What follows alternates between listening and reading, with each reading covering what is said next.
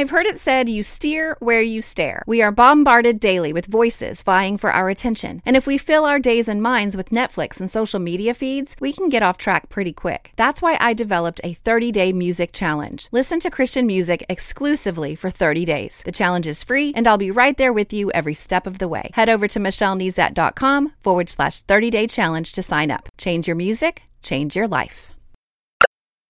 You're listening to More Than a Song, episode 444.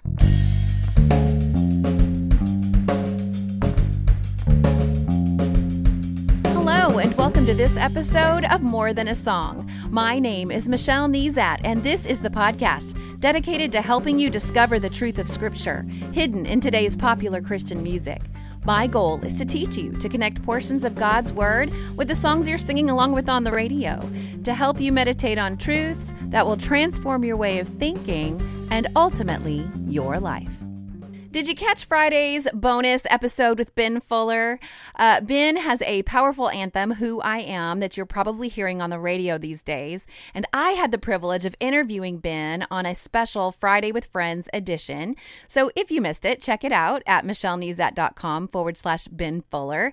But on Friday, we talked about his faith journey and another song on the album, Proud. And that's the song that we're going to use as a launching point to dive into Scripture today. So before we do that, let's listen. Making my father proud looks a whole lot different now.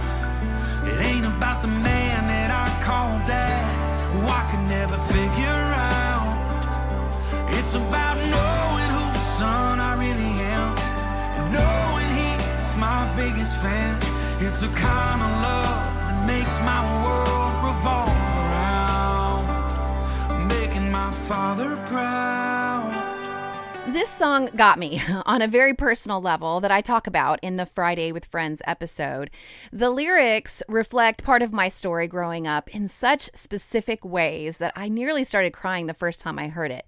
I just couldn't shake this idea of making my capital F father proud. Now, I don't know your story, and hopefully you have had a great earthly father. I hope that he reflected God's love in a beautiful way in your life.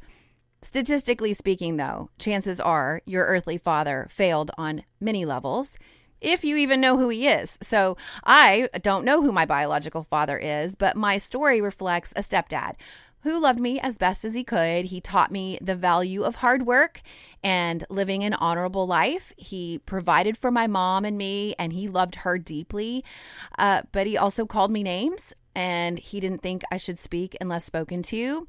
He offered conditional love. He drank too much, and he ultimately took his own life. But the greater testimony of my life is that I've known my Heavenly Father my entire life. He, too, encouraged hard work and living an honorable life and gave me a better example to follow in his revealed word. He, too, provided for my mom and me and loves us both deeply, even when my mom completely rejected him for the majority of her adult life. He calls me names, too, but instead of saying I wasn't fit to be a human being, my Heavenly Father tells me I'm worth dying for and has called me names like chosen and child and mine. And my Heavenly Father wants me to talk to him, but even if I don't, he doesn't stop talking to me. I don't exchange good grades and better handwriting for love with my Heavenly Father. No, his love is unconditional. In fact, he designed it that way so that I couldn't say that I had anything to do with it, meaning I can't earn it and I can't do anything to lose it. And my Heavenly Father never missed an award ceremony or a birthday party. He was ever present, and he lives forever. Now, our lyrics say, it's all about knowing whose son I really am and knowing he's my biggest fan. It's a kind of love that makes my world revolve around making my father proud. So this song got me thinking about what Scripture says makes my Heavenly Father proud. Because for all the effort I made to make that bitter old man I grew up with proud, why wouldn't I want to please my Heavenly Father 1,000 times more? And Scripture does talk about living a life that pleases God. So we're going to barely scratch the surface this week, but maybe I'll get your curiosity up so that you will dive into scripture for yourself. Now, our theme verse comes from 1 Thessalonians chapter 4, verse 1, and it says this: "Finally then, brothers, we ask and urge you in the Lord Jesus, that as you received from us how you ought to walk and to please God, just as you are doing, that you do so more and more." All right, so we're going to spend some time this week interacting with the context of this verse, the immediate context. But at first, I want to point out that Paul is indicating here that there is a way to please God, and that is to walk in the manner that he taught. And so what does that mean for us? Where do we find what the apostles taught believers in Christ? Well, we find it in God's word. So we please God by obeying the instructions of the apostles, which, by the way, is based on the whole of Scripture and the teaching of Christ himself. So we please God by obeying God's word preserved for us through the Holy Scriptures. This is the positive side of the coin. The other side says there is a way to walk that does not please God. In fact, Romans chapter 8, verse 8 says, "Those who are in the flesh cannot please God." We cannot please God when we walk in the flesh. So what does it look like to walk in the flesh? We just have to read that verse in Romans in the direct context of the verses around it. So I'm going to jump back to verse 5. And it says, "For those who live according to the flesh set their minds on the things of the flesh, but those who live according to the Spirit set their minds on the things of the Spirit. For to set the mind on the flesh is death, but to set the mind on the Spirit is life and peace. For the mind that is set on the flesh is hostile to God, for it does not submit to God's law. Indeed, it cannot. Those who are in the flesh cannot please God." So we see here that the opposite of walking in the flesh is to walk in the Spirit, or live according to the Spirit. And this is capital S Spirit here, so meaning the Holy Spirit. But what is our hope in all of this? Well, if we keep reading, we find it beginning in verse 9. It says, "You, however, are not in the flesh, but in the Spirit, if in fact the Spirit of God dwells in you. Anyone who does not have the Spirit of Christ does not belong to him. But if Christ is in you, although the body is dead because of sin, the Spirit is life because of righteousness. If the Spirit of him who raised Jesus from the dead dwells in you, he who raised Christ Jesus from the dead will also give life to your mortal bodies through his Spirit who dwells in you." So if we belong to Christ, I wish we could spend more time in that verse because I love it. It's one of my favorites. But if we belong to Christ, we have the Spirit of Christ within us. And if we live according to the Spirit, then we will not be walking according to the flesh, but rather according to the Spirit. You can't do both at the same time. So if you're looking for some Bible interaction tool exercises this week, I call them bites for short. Start with my favorite. Read in context. And when it comes to a short letter like 1 Thessalonians, I encourage you to read all 5 chapters. Now, when I consult an introduction to this letter from Paul to the Thessalonians, which is another bite, by the way, use those resources that you have available to you. If you have a study Bible, there should be a little introduction in there that gives you some insight and some like broad generalizations about what you're getting ready to read. But here's what mine says. Paul wrote this letter to encourage new believers in their faith, to exhort them to godly living, to give them assurance about the eternal state of believers who had died, and to defend the integrity of his ministry as an apostle. So we're really going to focus in on that godly living portion of his letter to the Thessalonians. Godly living is what we're after, since that is what pleases our Heavenly Father. Now, once you read or listen to the entire letter to the Thessalonians, then we can begin focusing in on the beginning of chapter 4 and that whole first section there. That's another bite that I slipped in there, by the way, which is to listen to an audio version of the text. This is a great way to take in an entire book of the Bible before pulling out either a text copy and other resources, notebooks, pens, pads, papers, all that to study deeper. So in 1 Thessalonians 4, we see Paul unpacking a few specifics of how to walk in a manner that pleases God. So let's read, let's start in verse 1. I'm going to read through verse 8.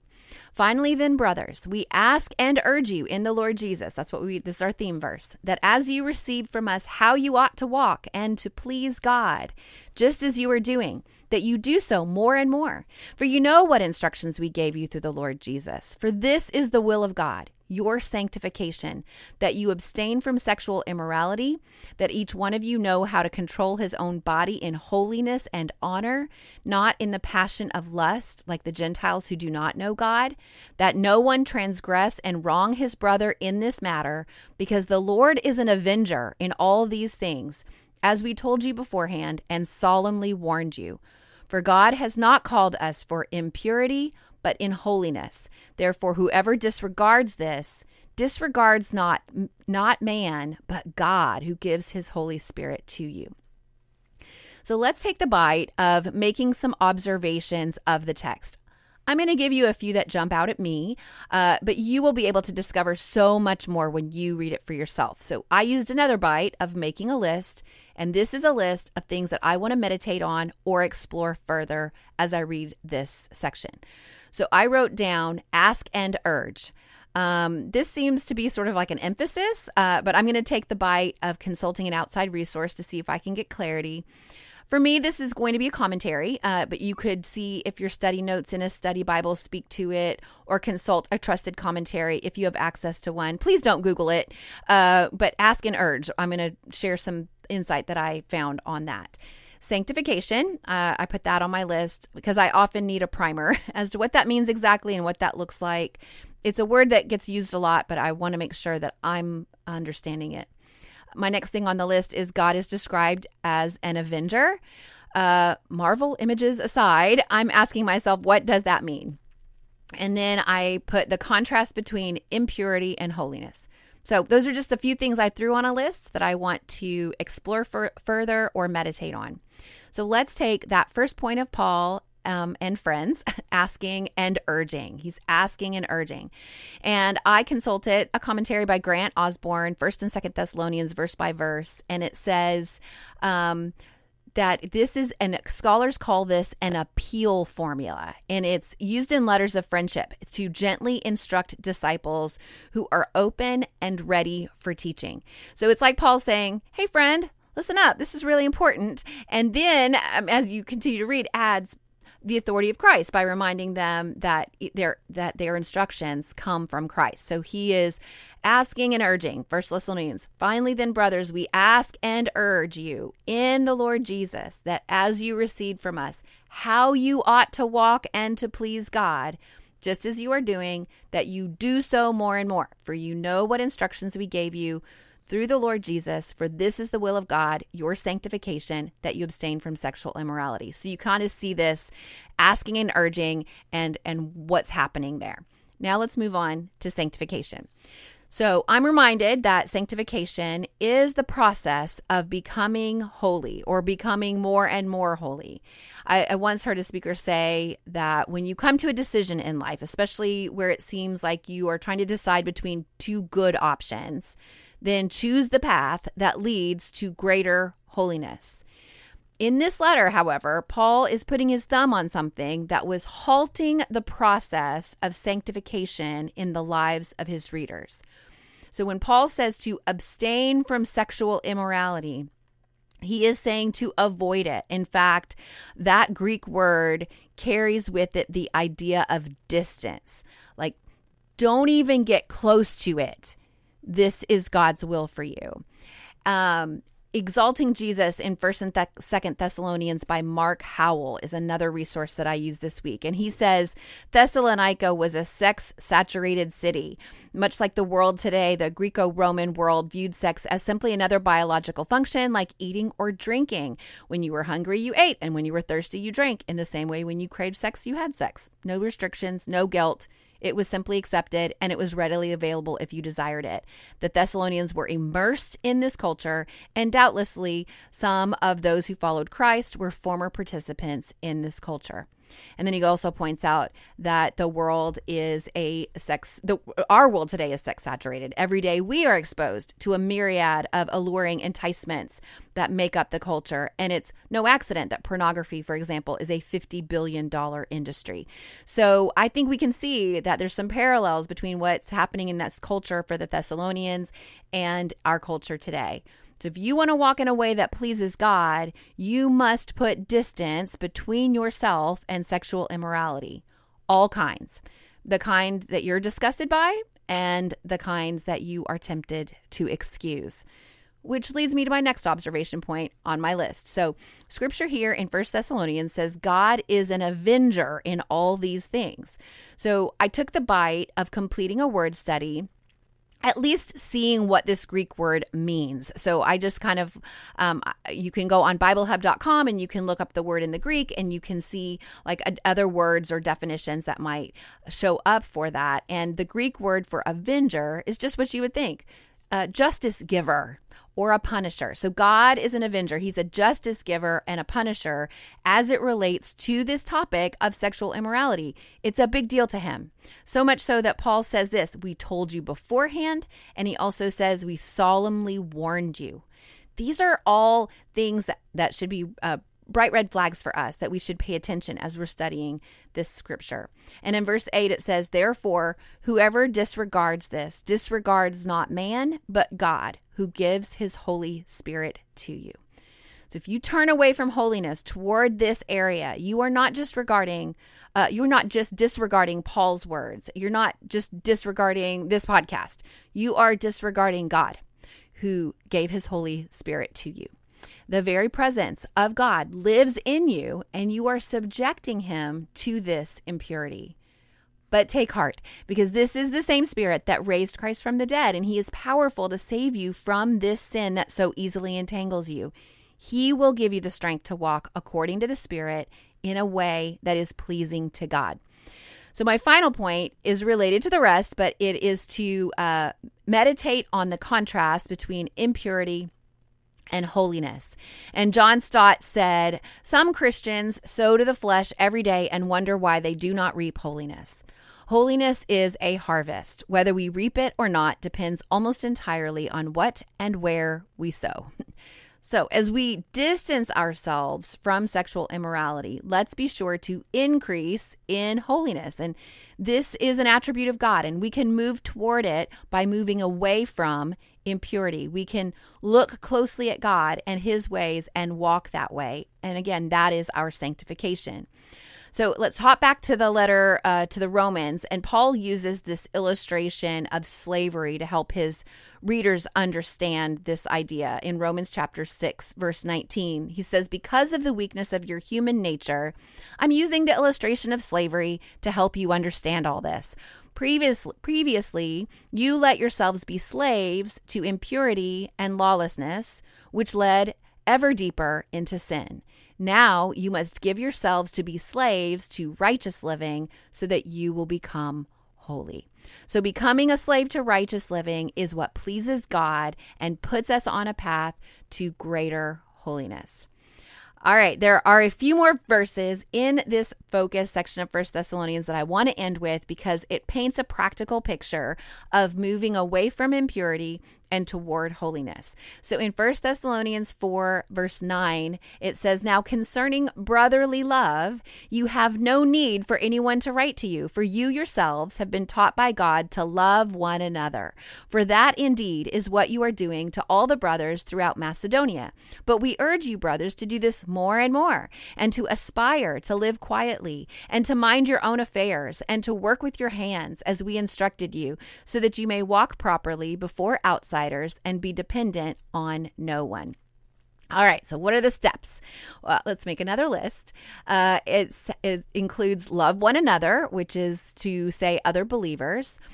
aspire to live quietly, which I chuckled at because my oldest daughter says that a lot. Like when she wants to be like that, she'll say, oh, I aspire. She'll see a cute family. Oh, I aspire, or something like that. So aspire to live quietly.